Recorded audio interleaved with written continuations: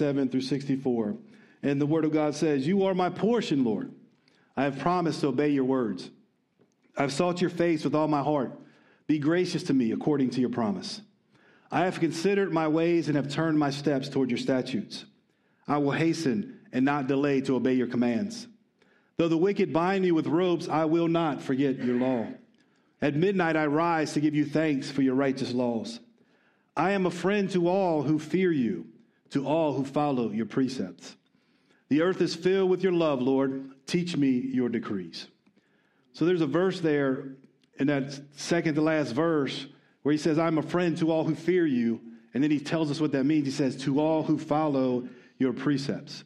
So to fear the Lord is to obey the Lord. That's what David is trying to tell us, or whoever wrote this psalm. I think it was David, but whoever wrote that psalm, that's what they're trying to tell us. To fear the Lord is to obey the Lord. And this whole entire psalm is about being obedient to the Lord's commands, doing what the Lord tells us to do so that we can receive blessing through that. So think about that as you go throughout your week this week. So we're going to sing some songs, but first let's pray the Lord's Prayer together. Our Father, who art in heaven, hallowed be thy name. Thy kingdom come, thy will be done, on earth as it is in heaven. Give us this day our daily bread, and forgive us our trespasses, as we forgive those who trespass against us. And lead us not into temptation, but deliver us from evil. For thine is the kingdom, and the power, and the glory, forever and ever. Amen. Let's worship.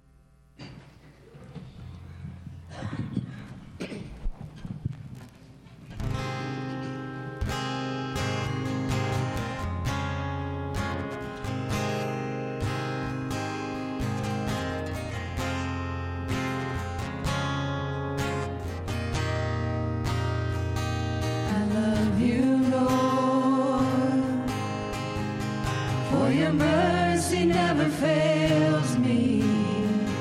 All my days I've been held in your hands. From the moment that I wake up until I lay my head, I will sing of the goodness of God. And all my life you have been faithful. All my life you have been so, so good. With every breath that I am able, I will sing of the goodness of God. I love your voice. You have led me through the fire in darkest night. You are close like no other. I've known you as a father. I've known you as a friend. I have lived in the goodness of God. All my life you have been faithful. All my life you have been so, so good. With every breath that I am able, I will sing of the goodness of God. Your goodness is running after, it's running after me. Your goodness is running after, it's running after me. With my life laid down, I'm surrendered now. I give you everything. Your goodness is running after, it's running after me. Your goodness is running after, it's running after me. Your goodness is running after, it's running after me. With my life laid down, I'm surrendered now. I give you everything. Your goodness is running after, it's running after me.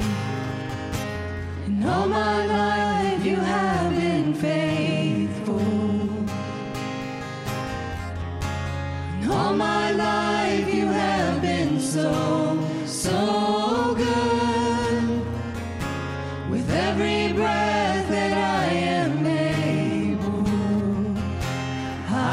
will sing of the goodness of God.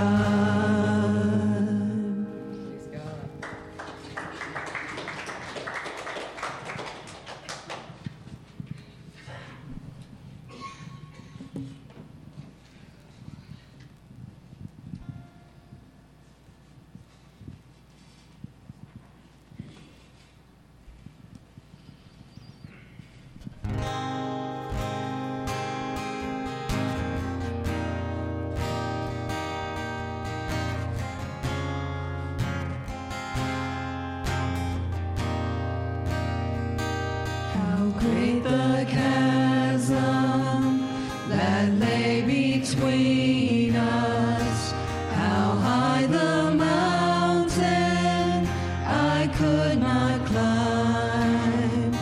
In desperation I turned to heaven and spoke your name into the night.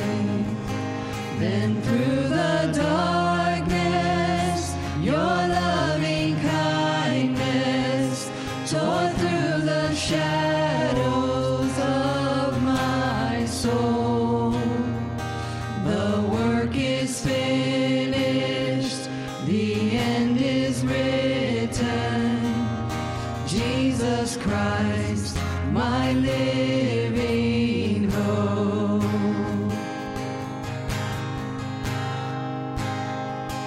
Who could imagine so great a mercy?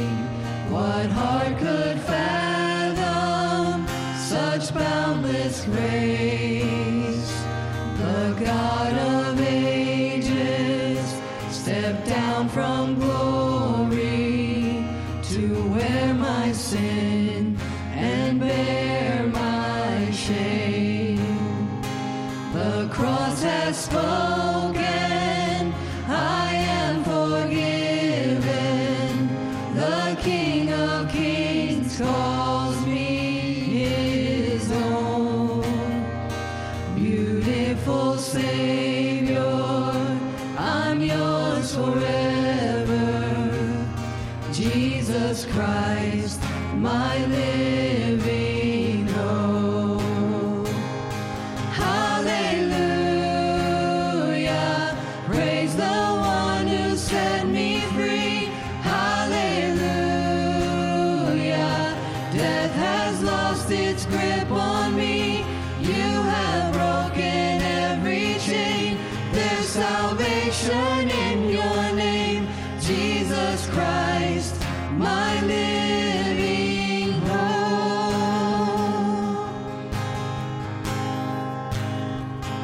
Then came the morning that sealed the promise.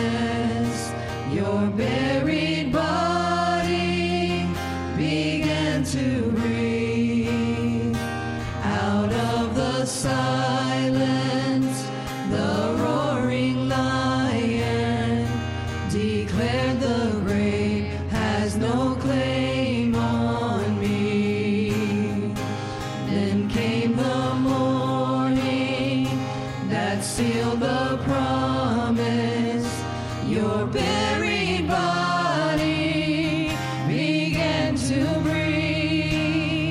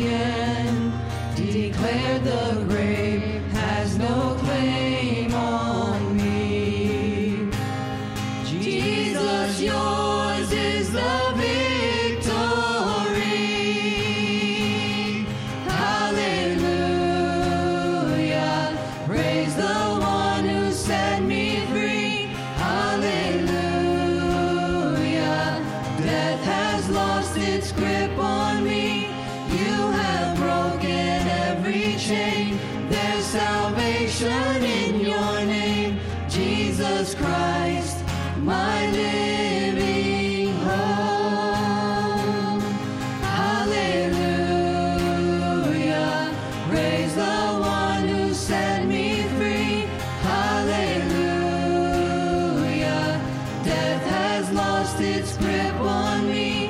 You have broken every chain. There's salvation in your name, Jesus Christ, my living hope. Jesus Christ, my living hope. God, you are my living hope.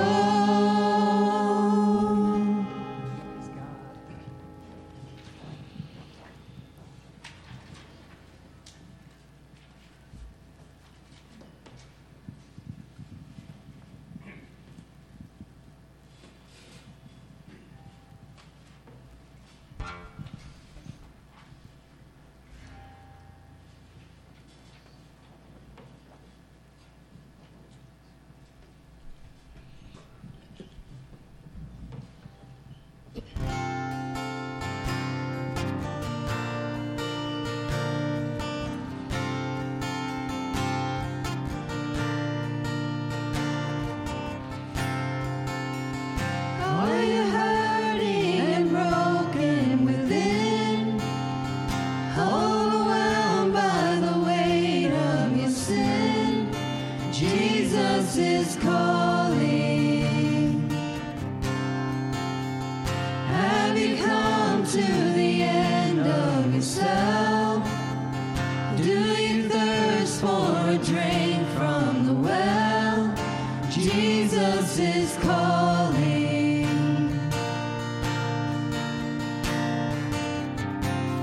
Oh, come to the altar.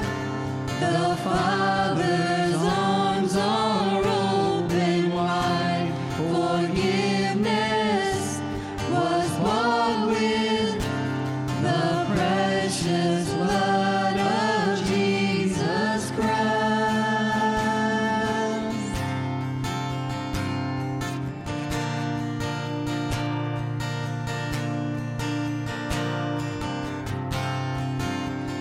Leave behind your regrets and mistakes. Come today, there's no reason to wait. Jesus is calling. Bring your sorrows and trade them for joy. From the ashes a new life is born. Jesus is calling.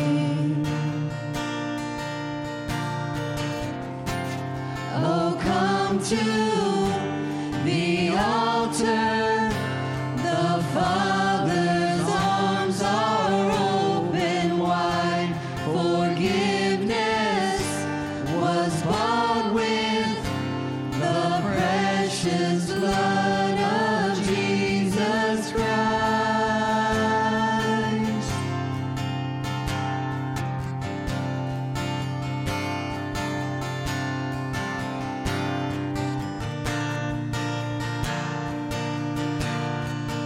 Oh,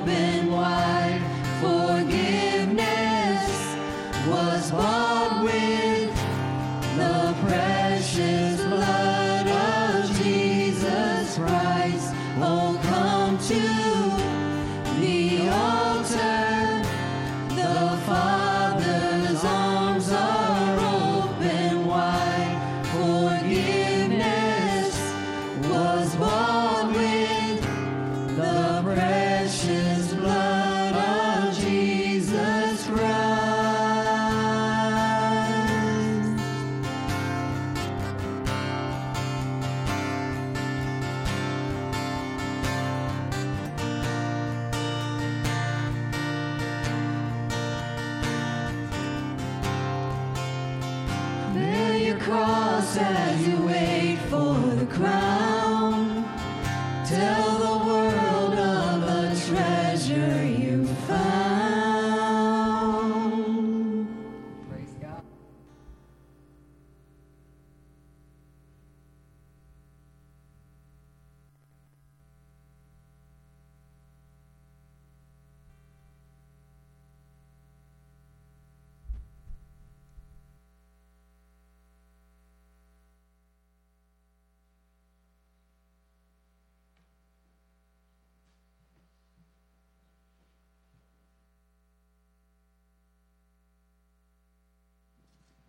Morning. When I think that God, his son not sparing, sent him to die, I scarce can take it in. That on that cross, my burden gladly bearing, he bled and died to take away my sin. As we gather around the table this morning, preparing our hearts for communion, feel free to let your soul sing, "How great thou art." How great thou art. Let's pray. Father, thank you so much for sharing your son with us. And it's in his precious name that we pray. Amen.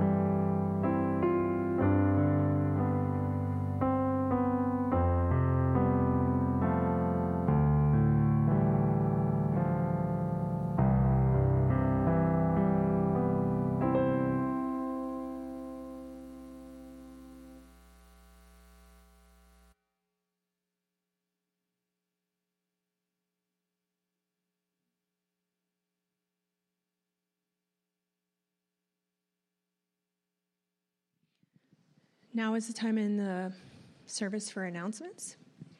In the foyer, there are plastic bins. They look to be overflowing at this point for pill bottle donations for Matthew 25 Ministries, as well as used ink cartridges. If you have questions about either of those, you can see myself or Carol. Food pantry closed closet is now every Thursday from 5 to 7 p.m. I just want to say, I think Linda testified to it last week, but in the last 2 weeks, we've had 25 families come in. Again, we're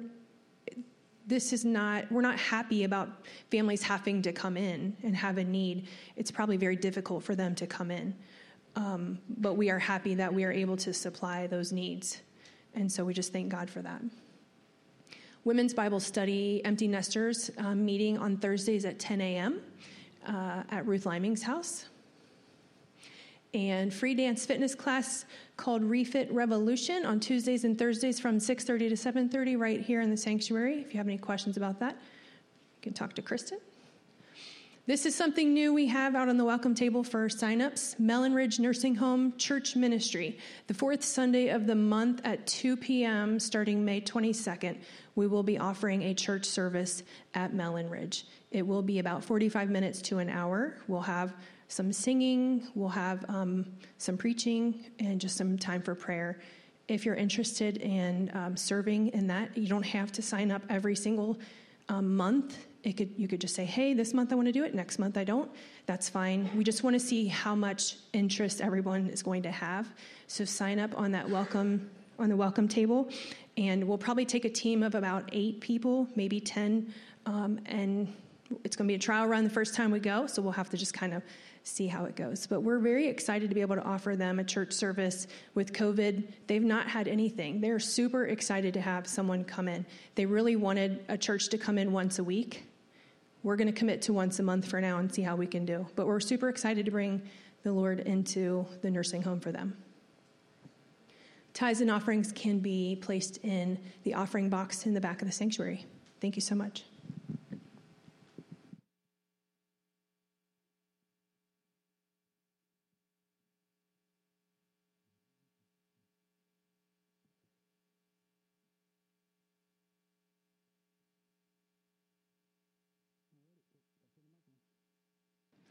Got to turn the mic on. It doesn't work without it.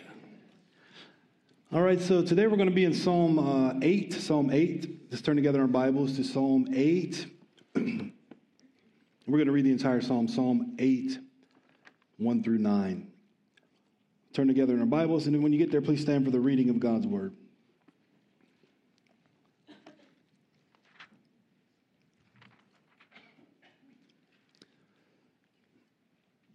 And the title of today's teaching is God's Glorious Nature.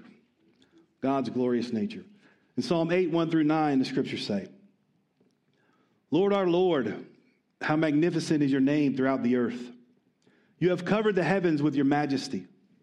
For the mouths of infants and nursing babies, you have established a stronghold on account of your adversaries in order to silence the enemy and the avenger. When I observe your heavens, the work of your fingers, the moon and the stars which you set in place, what is a human being that you remember him, a son of man that you look after him? You made him little less than God and crowned him with glory and honor. You made him ruler over the works of your hands. You put everything under his feet, all the sheep and oxen as well as the animals in the wild, the birds of the sky and the fish of the sea that pass through the currents of the seas. Lord, our Lord, how magnificent is your name throughout the earth. You may be seated.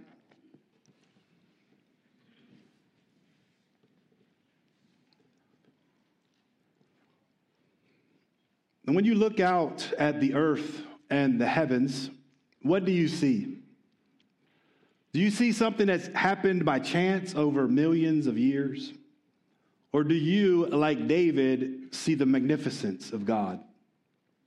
And how does creation make you see yourself? Do you see yourself as insignificant compared to the hugeness of the heavens? Or do you see yourself as one of the most significant parts of God's creation?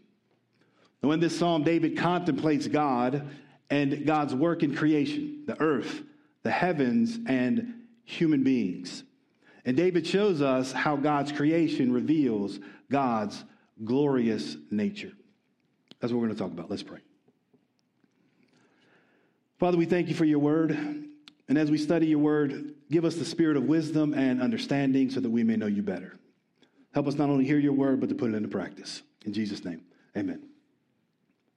So David starts and ends this psalm with the same thought. He says in verse 1 and in verse 9, Lord, our Lord, how magnificent is your name throughout the earth. But when David talks about the magnificence of the Lord's name, he's drawing our attention to God's glorious nature. David says that God's glory and majesty so saturate the earth that we cannot help but see the Lord's nature in his creation. At the end of verse 1, David says to the Lord, you have covered the heavens with your majesty.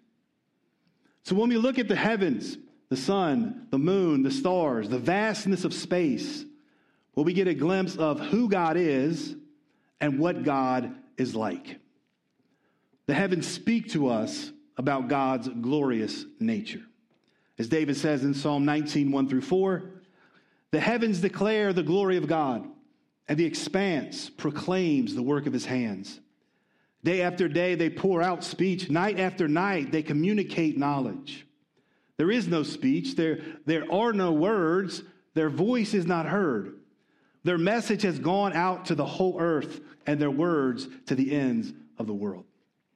Now, we've all heard the expression, a picture is worth 1,000 words. And that's what David is talking about. He says that though the heavens never say a word, the heavens still speak, giving us a clear picture of what God is like. The heavens are like a preacher proclaiming God. Night and day, they communicate the same message to the whole earth. They reveal the truth about God's glorious nature. Among other things, God's creation shows us that God is creative, that God is powerful, that God is immeasurable. God's creation shows us that God likes beauty, God likes order, and God is a good God, lavishing bountiful blessings on his creation. And we can learn all of this about God just by looking at God's creation. And God's creation says so much about him that we have to be willfully ignorant to deny God's existence. And this is why I believe there are no true atheists and there are no true agnostics. So atheists say there is no God. Agnostics say it's impossible for humans to know for sure that God exists. Well, the Bible claims, and I claim, nonsense, right? People who claim to be atheists and people who claim to be agnostics are just not being honest. Because the truth is, every reasonable person knows that God exists. Every reasonable person can be sure God exists. And how is this? Well, God's fingerprints are all over his creation. You can't miss it. Listen to what Paul says in Romans 1:20. He says, since the creation of the world, God's invisible qualities, his eternal power and divine nature have been clearly seen. How is this? Being understood from what has been made so that people are without excuse. See, nobody has any excuse to say that they don't believe in God or that they don't know what God is like or if God exists or not. Because we can clearly see the stamps of God's power, God's divine nature, all over his creation. So people who claim to be atheists or agnostics are not being honest with themselves, and they're not being honest with the facts. Because we can know God exists and know what God is like by looking at the creation. So with all that in mind, let me give you a piece of advice. And this is going to save you a lot of time and a lot of frustration. Never argue with people who claim to be atheists or who claim to be agnostics. You don't have to say a word, right? Instead, take them outside. Don't say anything at all. Just point to the creation. Point to the heavens and let the heavens pour out their speech. Let the heavens proclaim the work of God's hands. Let the heavens communicate their knowledge, because the heavens speak of God's glorious nature. But the heavens are not alone. There's another part of God's creation that speaks of God's glorious nature.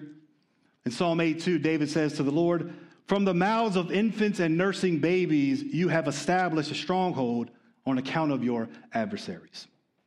Now, other translations quote the Greek version of the Old Testament here, which says, through the praise of children and infants, you have established a stronghold against your enemies. So God has set up a stronghold or a fortress of defense against his enemies. And God's defense against his enemies are the praises of the weakest among us. And notice at the end of Psalm 8:2 what the praise of children and infants does to God's enemies. David says, God established the stronghold through the praises of children in order to silence the enemy and the avenger. So God uses the praise of the seemingly weak to stop the mouths, to put to silence his strongest enemies. So when the weakest among us proclaim the praises of God, the mouths of God's enemies are silenced. And here David teaches us a principle about praise that I'm not sure that we understand. Praise is one weapon we can use to silence Satan's attacks against us. It's not just the praises of children that will silence the enemy. Through your praise and through my praises, Satan is silenced. God has chosen praise as a means of defense against our enemy. Praise is like a fortress we can flee to and as a place of protection when the enemy attacks. And this is why Satan works so hard to stop us from praising the Lord. Satan loves it when we're silent. He wants to stop us from singing and shouting to the Lord. He wants to stop us from clapping our hands in praise to the Lord. So the enemy hates the praises of God's people because Satan knows when we praise the Lord rises up and fights for his people. He did it for his people at Jericho in Joshua 6. He did it for his people in 2 Chronicles 20. He did it for Paul and Silas in Acts chapter 16. And he will do the same for us. There's something about our praise that causes the Lord to rise up and defend his people. And we may not understand why or how that works, but we don't need to understand why or how it works. We just need to praise the Lord and then sit back and watch as God comes to our defense to destroy our enemies. So when Satan comes against us, let's overcome him by praising the Lord. Let's flee to the fortress of praise. When Satan tries to tempt us, we can overcome him by praising the Lord. When Satan tries to shake our faith, we can overcome him by praising the Lord. And no matter what Satan sins against us, we should praise the Lord for his protection, praise the Lord for his salvation, praise the Lord for his victory, even before that victory comes. So when you and I praise the Lord, our enemy will be silenced. God will fight for us, and God's glorious nature will be revealed through our praises. Now, David moves from talking about the praises of children back to talking about the heavens. In Psalm 8, 3-4, David says, "When I observe your heavens, the work of your fingers, the moon and the stars which you set in place, what is a human being that you remember him, a son of man that you look after him?" So something about seeing the massiveness, the hugeness of the heavens can make us feel like nothing by comparison. It can make us ask, like David, what am I compared to that? David says that the heavens, which are so spacious, are the work of God's fingers. I mean, David doesn't even mention God's whole hand, just his fingers. And I believe David does this to draw our attention to the fact that these things that seem so massive to us, the sun, the moon, the stars, space itself, the things that look so big to us are small stuff to God. Something he's put together with his fingers. In another psalm, David says that the Lord simply spoke and these things came into existence. Psalm 33:6, David says, "The heavens were made by the word of the Lord, and all the stars by the breath of his mouth." And this is phenomenal power. Power that our minds cannot even begin to comprehend. The Lord simply spoke, and the heavens were made. With one breath from the Lord's mouth, all the stars were formed. And thinking about the immensity and the majesty of the heavens, and the God who created these things prompts David to ask the Lord, considering the greatness and glory of the heavens, what are human beings compared to that? Why would you even care about us? And David's answer to that question is the most important part of this psalm because it shows us the infinite worth God has placed on human beings. So in comparison to the massiveness of the heavens, humans can seem insignificant, at least in our own eyes, right? But David reminds us to look at ourselves through the Lord's eyes. See, to the Lord, human beings are far more significant than anything we see in creation. Listen to this amazing truth that the Lord reveals through David in Psalm 8:5. He says, "You made him little less than God and crowned him with glory and honor." So David says the Lord made him, and by that he means mankind. God made humans little less than God. Now, if you look down at your translation, it likely says he made him a little lower than the angels. And the reason for this difference is because the Christian Standard Bible, which I was just quoting from, is following the Hebrew text of the Old Testament, while most other translations follow the Greek text of the Old Testament, which is called the Septuagint. And it seems the person who translated Psalm 8 from Hebrew to Greek thought David's words here were just a little bit too strong. So he softened it a little bit. And instead of translating Elohim, which is the Hebrew word for God, instead of translating Elohim as theos, which is the Greek word for God, well, the translator chose to translate Elohim as angelos, which is the Greek word for angels. But the better translation here is God. And here's why I say that. In Genesis 1:26-27, the scriptures say this. Then God said, let us make man in our image, according to our likeness. They will rule the fish of the sea, the birds of the sky, the livestock, the whole earth, and the creatures that crawl on the earth. So God created man in his own image. He created him in the image of God. He created them male and female. The God created human beings in his image and his likeness. Therefore, human beings are made a little less than God. There's nothing else in all of creation that holds this privileged position. Human beings were created to bear God's image and God's likeness. And I need to point out something that needs to be spoken loud and clear into the confusion of our current culture. God only created two categories of human beings. God made them male and female. And those two categories are defined by internal and external physical characteristics. In other words, our DNA and our sexual organs determine whether we are male or female. And it's a sad day when a preacher has to stand up and remind everybody of this, right? But this is where we are. The truth of God's word shows us that God created male and female. And as we just saw in Genesis, the scriptures teach us that the differences between male and female are fundamental to human nature. And our differences as male or female also, in some mysterious way, reflect the image of God. And this truth shows us that every human life, whether it's male or female, every person has equal worth in the eyes of God. And every person should have equal worth in our eyes because every person is created in God's image. And by creating us in his image, David says that God crowned humanity with glory and with honor. And those two words, glory and honor, are most often used in the scriptures in reference to God. And the word honor can also be translated majesty. So what David is saying here is that God crowned humans with glory and majesty by creating us a little less than himself, by creating us in his image and his likeness. In other words, God gave glory and majesty to humanity by making us like him. Nothing else in all creation is like God or can become like God. God gave glory and majesty to humanity by making us like him, by enabling us to reflect his nature to the rest of creation. See, that was God's plan for humanity.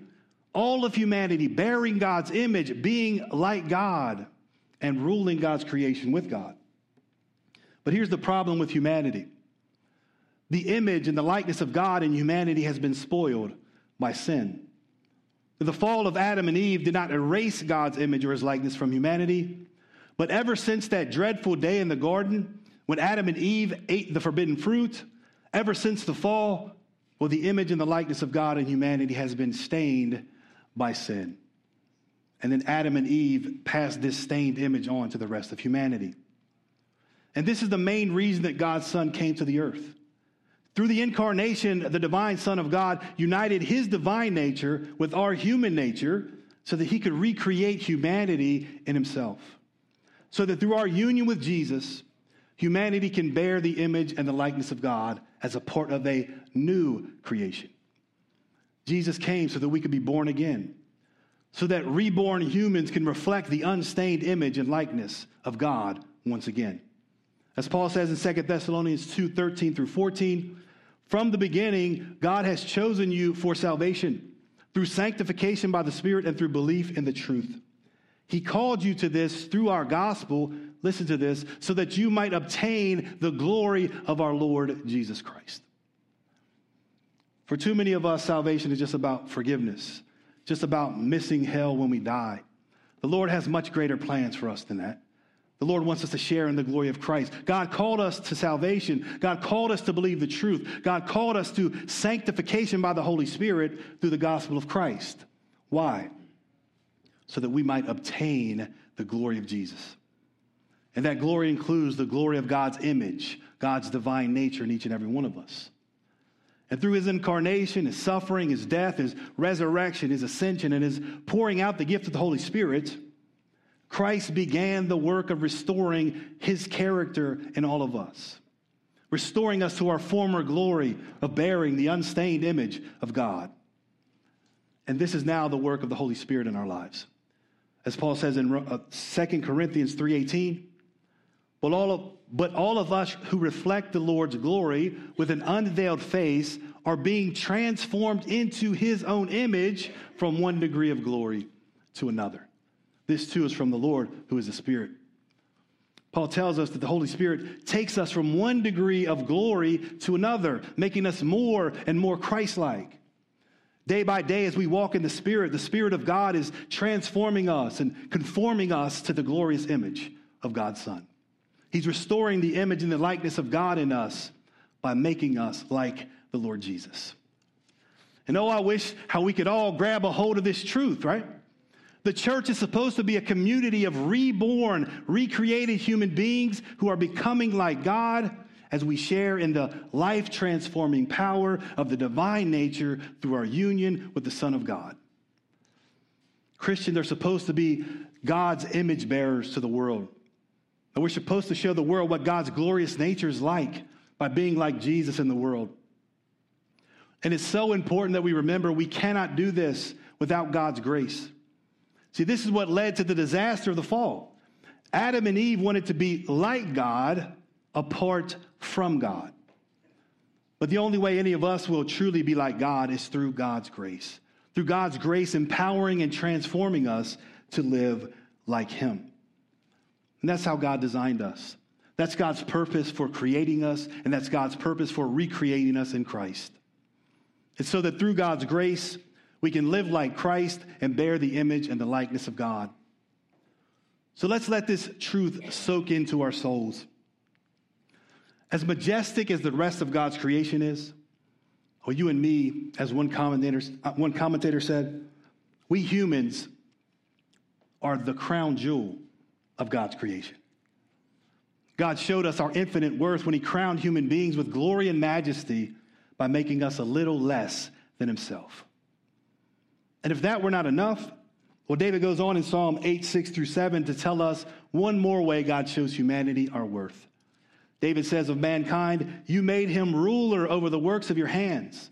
You put everything under his feet, all the sheep and oxen, as well as the animals in the wild, the birds of the sky and the fish of the sea that pass through the currents of the seas. So God created humanity to rule over his creation with him. And though the first Adam lost that for us through his sin, well, the last Adam, who is the Lord Jesus Christ, came to regain what was lost, so that a new humanity can rule over a new creation with the Lord Jesus Christ as our head. That's what all of God's children are destined for. You know, one day we will rule over God's new creation with Christ. When Christ returns and recreates the earth, those of us who have been united with Christ and who have been transformed by God's grace into the image and likeness of Christ, we will rule over the works of God's hands with Jesus. And this is exhilarating stuff that you all don't seem to be too excited about, but stuff that is the truth that we've hardly ever heard in the church, right? We're destined to rule a recreated earth with the Lord Jesus Christ in God's eternal kingdom forever. And that should compel us, to get us motivated to enthusiastically serve the Lord. That should help us to strive daily to bear God's image well, to cast off the passing things of this world, to live free from sin, to live righteous lives, to strive to become more and more like Christ, so that through our lives, God's glorious nature will be revealed to the world. As we close, this psalm invites us to take a long look at God's glorious nature as revealed in creation. We see it in the majesty of the heavens. We hear it as the heavens speak of God's glory and his people praise the Lord. But most of all, God's glorious nature is revealed in the glory and the majesty of human beings. God crowned human beings with glory and majesty by creating us in his image and his likeness to rule over the works of his hands. And though those things were spoiled and slipped away from the first Adam because of his sin, God recreated humanity in Christ, the last Adam, so that through our union with Christ, we can share in his divine nature, become like Christ, and with Christ, rule over a new creation when Christ comes again. And when we think about those truths, well, we cannot help but exclaim with David in Psalm 8:9, Lord, our Lord, how magnificent is your name throughout the earth. Let's all stand for prayer.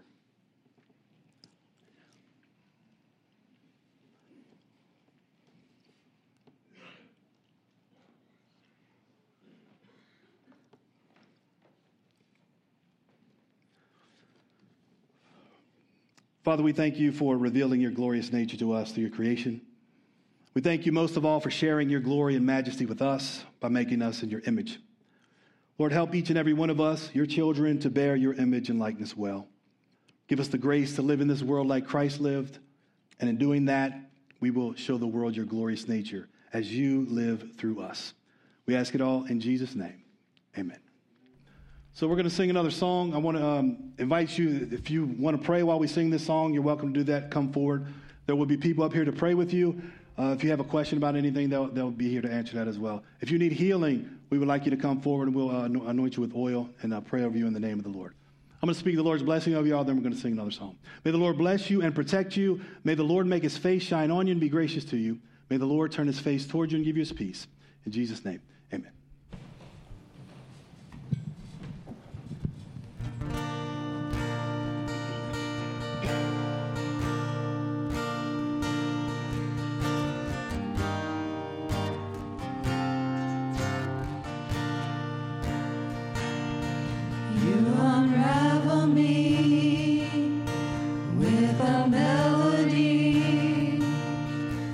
Surround me with